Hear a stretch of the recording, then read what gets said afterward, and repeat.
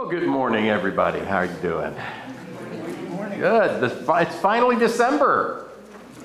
Wonderful. We turned the last page of the calendar, and of course, most of us are now starting to anticipate Christmas and everything that goes along with that. Of course, some of us started anticipating Christmas on November 1st, right? You started getting all that stuff out, yeah. Wendy asked me, when can we decorate? When can we decorate? Well, we do a lot of things in December, don't we? We do all kinds of things, all kinds of hustle and bustle.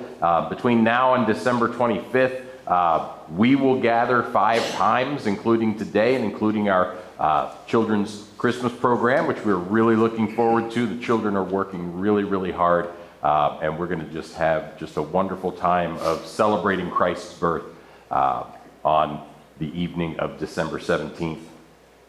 And most of us are going to attend Christmas parties and office parties and winter concerts. I know some of us are musicians here will be playing in winter concerts and winter plays, and we'll be cooking and baking. We'll be writing out Christmas cards and maybe even planning to travel. Anybody planning to travel during Christmas to go see family? All of these things we're looking forward to. We get to anticipate. But as we set out doing all of the Christmassy things, all of those things that kind of have become traditions for us, let's remember the most important thing. And the most important thing is the celebration that comes with the birth of Jesus Christ. And we commemorate the birth of Jesus Christ on December 25th, not because it was his birthday, but because historically that is when people have celebrated his birth, and so that's what we do. But we celebrate his birth, the birth of God's only begotten Son, who left the riches of heaven and emptied himself and became poor in every way, became human, became poor so that we might receive his gift, which is the gift of salvation, and that we might be lifted out of despair, especially the despair of our sin. And as we journey through this Advent season over the next 4 Sundays, I want to do so by looking at another one of the things that many of us look forward to this time of year, and that usually start way too early for most people, and that is this practice of singing Christmas carols. And we sang a few Christmas carols this morning. And I love Christmas carols. I think they're wonderful. I don't think they should start being played in November. But some people like it. And we listen to these songs all the time. And most of the songs about Christmas, the ones that we sing here at church, are songs about hope, and they're songs about peace, and they're songs about joy. All of the things that we talk about and think about during the Advent season. And this morning, as the Burwaggers shared, the first week of Advent focuses on the idea of hope. And as I was thinking about what I wanted to share with you during the Advent season, this idea of these Christmas songs, these Christmas carols kept coming back to me. And one especially that kind of captured my attention years and years and years ago, but is such a strong song of hope, is this song, "I Heard the Bells on Christmas Day." And we sang this song last week because Pastor Joe is stupid and told them the wrong week to sing this song. But we sang this song last week. And the lyrics to the song come from a poem that was written by Henry Wadsworth Longfellow, fairly famous poet. And he wrote this poem during the American Civil War. And Longfellow had a traumatic life. He had been married and he lost his first wife while she was giving birth. She had a miscarriage. And so not only did he lose his first wife, he lost the child that he was anticipating.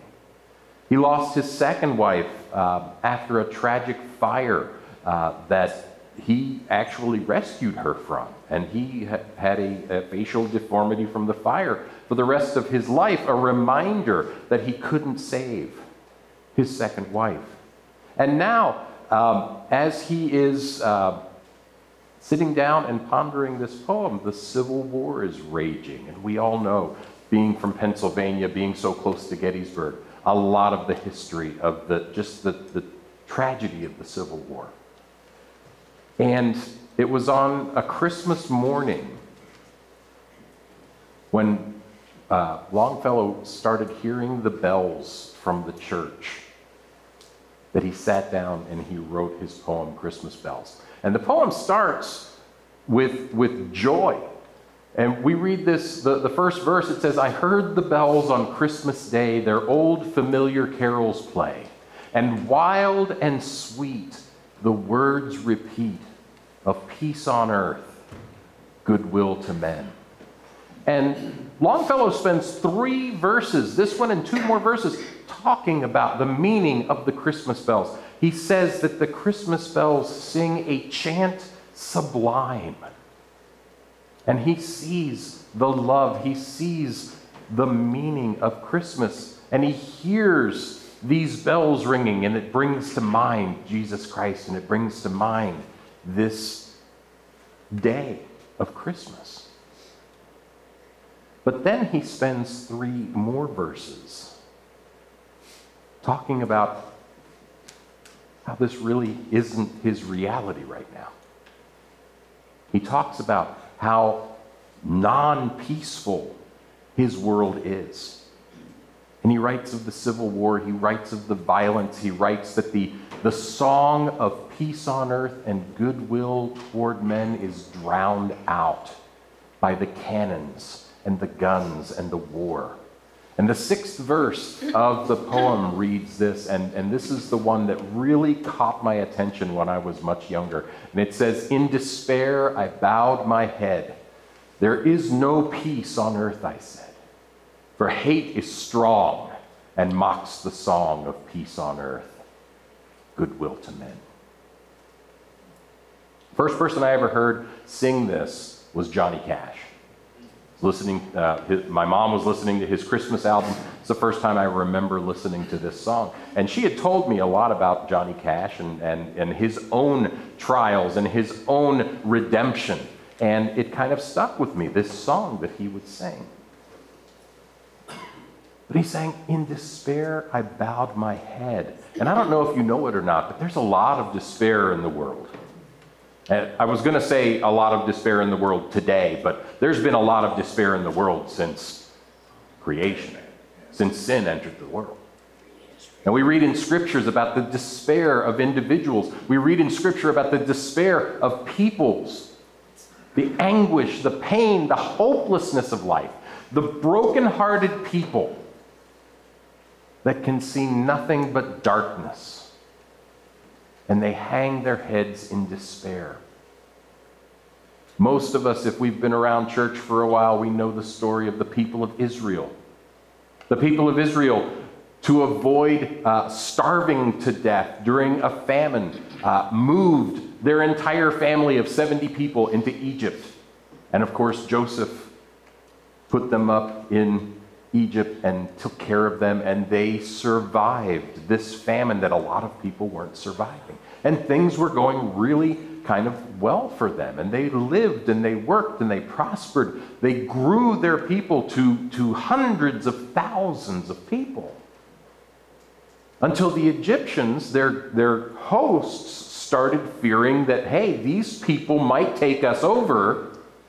And then the Bible tells us in Exodus chapter 1, verses 13 and 14, "So they, Egypt, ruthlessly made the people of Israel work as slaves and made their lives bitter with hard service in mortar and brick and in all kinds of work in the field. In all their work, they ruthlessly made them work as slaves." And again, I can't help but hearken back to the Civil War and why that war was fought. Israel has been enslaved. Often it's said that in Jewish literature that they worked in the fields, they worked making mortar and brick until they literally fell over dead. And they were unceremoniously picked up by the Egyptians, tossed to the side, and that was it. And the people of Israel watched each other being beaten and whipped. And they spent their lives like this for 400 years. And after 400 years, it got worse. After 400 years, we read that the king of Egypt, the Pharaoh, commanded that all newborn sons weren't allowed to live. No Israelite boy was allowed to live. He actually commanded the midwives who were delivering the babies to kill the babies. All of the boys. The girls could live. So girls, really good news for you. But the boys were supposed to be killed. And we read in Exodus 2:23-25. During those many days, the king of Egypt died. And the people of Israel groaned because of their slavery, and they cried out for help. They were watching their children being thrown into the Nile River to be drowned because Egypt was afraid of Israel. They were living in despair, hopelessness. And finally, after watching their children being killed, they cried out for help. And this is where the good news comes in. Their cry for rescue from slavery came up to God. And God heard their groaning. And God remembered his covenant with Abraham and Isaac and with Jacob.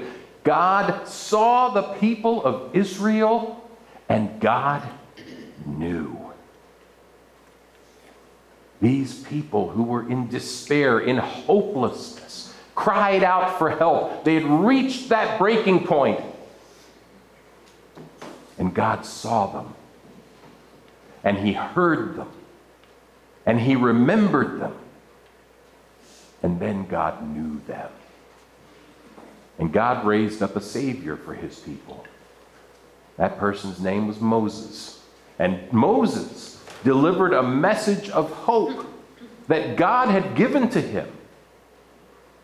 In Exodus 6:6-8, God tells Moses, "Say therefore to the people of Israel, I am the Lord, and I will bring you out from under the burdens of the Egyptians. And I will deliver you from slavery to them, and I will redeem you with an outstretched arm and with great acts of judgment. I will take you to be my people, and I will be your God, and you shall know that I am the Lord your God who has brought you out from under the burdens of the Egyptians." And then he makes another promise. "I will bring you into the land that I swore to give to Abraham, to Isaac, and to Jacob. I will give it to you for a possession. I am the Lord." Isn't that a wonderful message of hope? God is promising to rescue these people from slavery, from all of the things that have been happening to them for 400 years. He's promising to take them out. He's promising them to give them a land that they can call their own. If you heard this message, would you be excited? Or would you not be excited? Because something very strange happens after Moses delivers this message to the people in Exodus chapter 6, verse 9. It says, "Moses spoke thus to the people of Israel, but the people did not listen to Moses." And it goes on to say why. "Because of their broken spirit and harsh slavery." The people of Israel could not hear the message of God's hope because of their broken spirit and the harsh slavery that they had experienced for 400 years. They were living in despair. They had believed that no one cared. They believed that no one would do anything. They believed no one could do anything. And when they heard the message that God could and would do something, their despair was so great. Their hearts were so broken. Their spirits were so broken that in despair they bowed their heads. They didn't believe it. Maybe they couldn't bring themselves to believe it. God wanted to bring them hope, but you know what? Maybe hope is too much. Maybe hope is not something that we want to strive for. And they continued to not believe that message until Moses and Aaron, God's messengers, put God's power on display. Moses and Aaron walked into Pharaoh's room. And they said, "Let my people go. And if you don't, you're going to see the power of God." And he did. He saw the power of God. God sent them 10 plagues throughout all of Egypt. Not only that, he sent those 10 plagues to Egypt, but didn't touch the Israelites. Everything that was happening to Egypt and Israel was safe. God was protecting them. God was showing them that he could deliver them. This is the action that Moses and Aaron took, and it started chipping away at that despair. It started to chip away at that hopelessness. And all of a sudden, some people in Israel started thinking, maybe God is for real. Maybe God means exactly what he says. Maybe he will rescue us.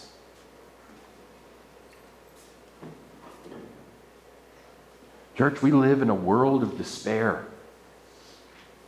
We live in a world that is so desperate for rescue, that is so desperate to feel peace, that they will turn to anything. They will turn to whatever lie is being told to them just so they can feel some temporary relief from their pain and from their sorrow. Just like slaves, they do whatever the slave owner tells them to do, just so that they don't have to feel the sting of the whip on their backs, just for one day. Maybe just for 1 hour. They turn to alcohol, they turn to drugs, they turn to sex to try and dull the pain that they're experiencing in their lives. Except they find out after an hour or after a day or after a week, none of those things actually rescued them from anything. If anything, it enslaved them more. They allow the slave owner to convince them that if they do whatever feels good, that if they do whatever they have to do to gain power, go crush these people and you can gain power. Give up your principles and gain fame. People will love you if you just give up your principles. People will love you if you go after money no matter what. And it works for a while until they realize that it's not actually working.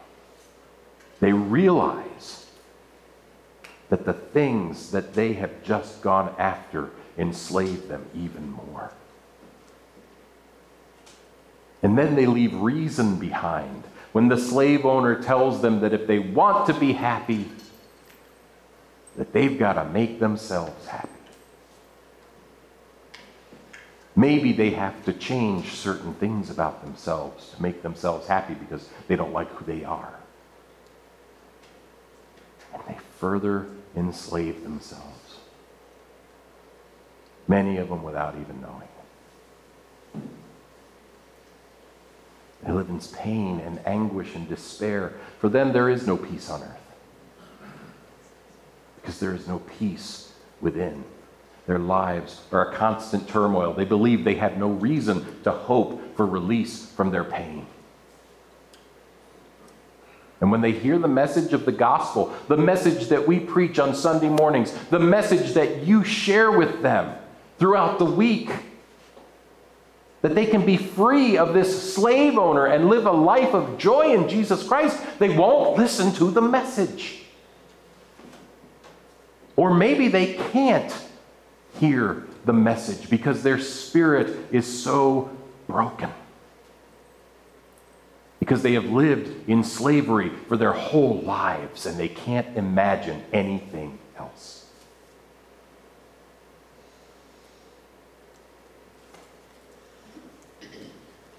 So what can we do? How can we get them to start seeing God's message of hope as a message of hope, as something that they can receive? Well, we've got to be Moses and we've got to be Aaron. We've got to be willing to put God's love and grace and mercy and power on display for these people. They've got to see God working in us. They've got to see God working in the things that we're praying about in the world. So that hopelessness can start getting chipped away. So that maybe they can start understanding, start seeing that God is real. We have to actively show them God's love by showing them our love. We need to start showing them God's grace and God's mercy by showing them our grace and our mercy.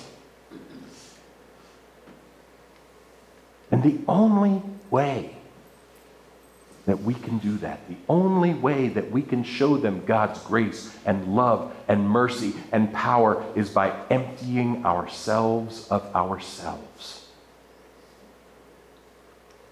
Philippians chapter 2, verses 5 and 8 say, "Have this mind among yourselves, which is yours in Christ Jesus, that who, though he was in the form of God, did not count equality with God a thing to be grasped, but emptied himself by taking the form of a servant, being born in the likeness of man, and being found in human form, he humbled himself by becoming obedient to the point of death, even death on a cross." Jesus completely emptied himself, and then he set about working, acting to do the things that could chip away at the hopelessness of the people of the world. He started to feed them. We read in the scriptures where he feeds 5,000, he feeds 4,000. We see him clothing them when he casts the demons out of the man at Gennesaret. He had the disciples put a robe over him, cover up his nakedness. He clothed them. He healed their physical ailments. Jesus did all of these things. He ate with them. He lived with them. And he died for them.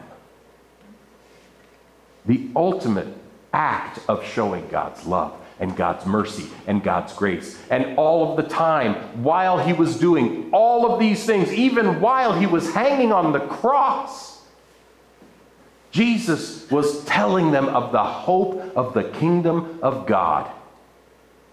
He was telling them that God wants them.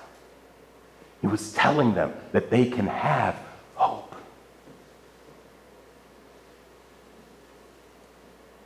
And these are the things that we ought to be willing to do ourselves. We need to feed people. We need to clothe people. Maybe we need to pay people's bills so their electricity doesn't get cut off, or their water doesn't get cut off, or they don't get evicted from their apartment.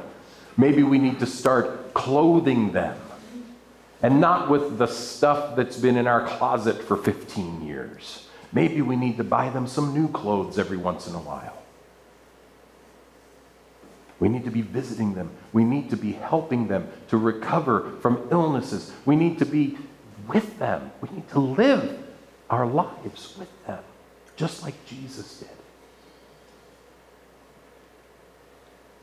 And even when we do that, sometimes they're still not going to listen to the message of hope. They're still going to be filled with despair. But I have good news.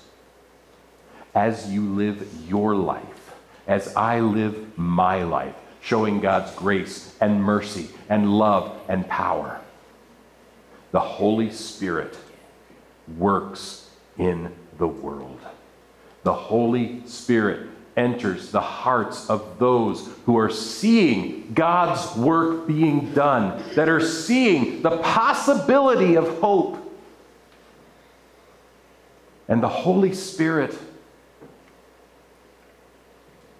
works through these people's hearts. And through his power, the power that raised Jesus Christ from the dead, those people that are living in despair might find hope. Hope in Jesus Christ. Hope in eternal life with God the Father. The Holy Spirit works through us. And he works in the hearts of those who don't yet know God, that they might believe. The last verse of Longfellow's poem goes like this: "Then pealed the bells more loud and deep. God is not dead, nor doth he sleep. The wrong shall fail, the right prevail. With peace on earth, goodwill to men. Evil will fall. Evil will be obliterated. And right, God will prevail." And I look at this verse and I think the Holy Spirit when I'm thinking about the bells pealing more loud and more deep to convict the hearts of people who don't yet understand who God is, to help them to understand that God is not dead. God is there. God is living. And God cares about them. And that's the hardest thing for them to figure out, is that God actually cares. Because they think nobody does. They think they're alone. We have to show them that they're not. The Holy Spirit will lift them out of despair and show them the hope of eternal life. But we've got to be willing to do our part. We have to be Moses and Aaron, showing God's love and grace and mercy and power. As we anticipate Christ's birth over the next 4 weeks, we need to remember that Christ emptied himself for us. He emptied himself for me, for you, so that you might be lifted out of the despair of spiritual death and into the hope of eternal life. And we need to empty ourselves. We need to fill ourselves up with Jesus Christ. We need to fill ourselves up with the Holy Spirit, so that our message is not just one of words, but of action. Words are not going to break down any walls, but actions will. Would you pray with me? Heavenly Father, we thank you so much for today. Thank you for this season on the church calendar where we anticipate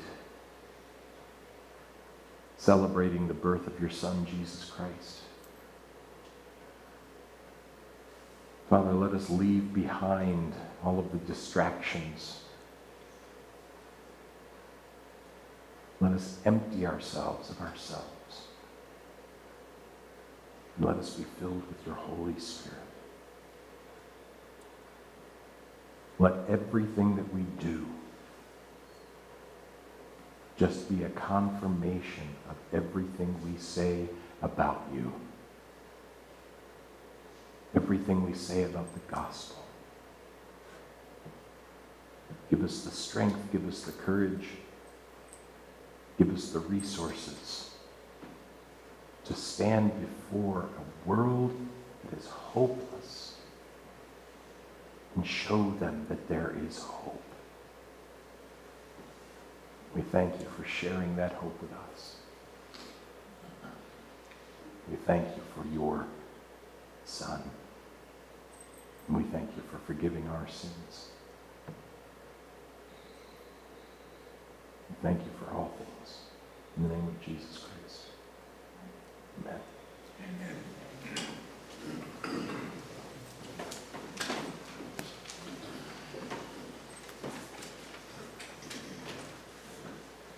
This morning we're going to be celebrating communion, and I will be honest with you, I completely forgot this was the first Sunday of the month. But we do every first Sunday of the month here at Morning Hour Chapel, we celebrate communion. Communion is the supper that Jesus gave to us. The remembrance that Jesus gave to us so that we might remember that he emptied himself.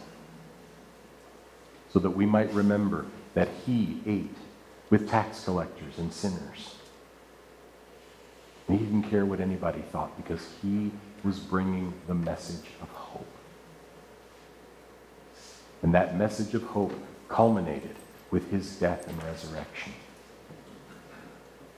Communion, that is our remembrance that Jesus did exactly what he said he was going to do. That Jesus came to save us. Let me give you a few moments to prepare your hearts. If you have any unforgiven sin, ask God to forgive you so that you can come up and take communion with a clear heart. I'll give you a few seconds.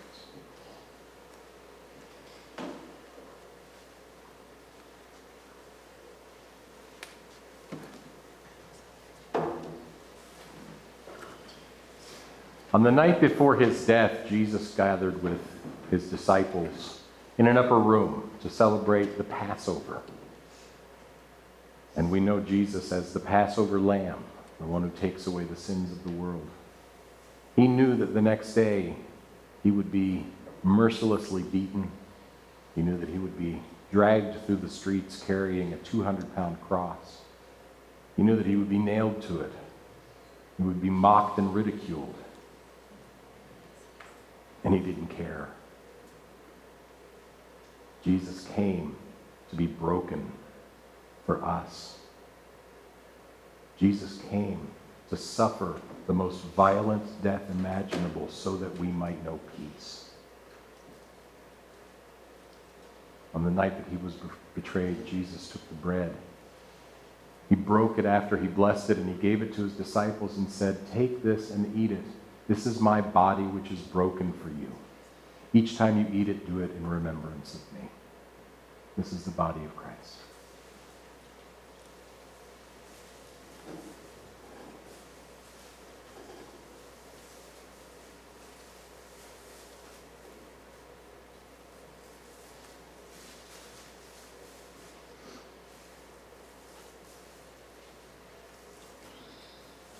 After supper, he took the cup, and he blessed it, and he gave it to his disciples, and he said, "Take and drink this, all of you.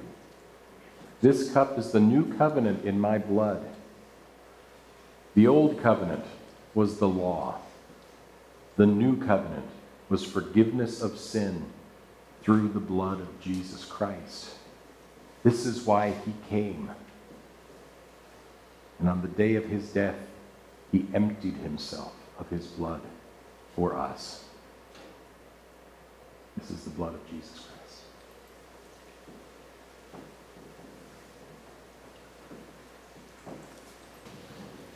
Jesus Christ is our hope. Jesus Christ is the only way to truly feel the peace of God. This week, empty yourselves of yourself. Let us fill ourselves with Jesus Christ, the light of the world, and let that light shine in our speech and in our actions so that people might know hope. God bless you this week.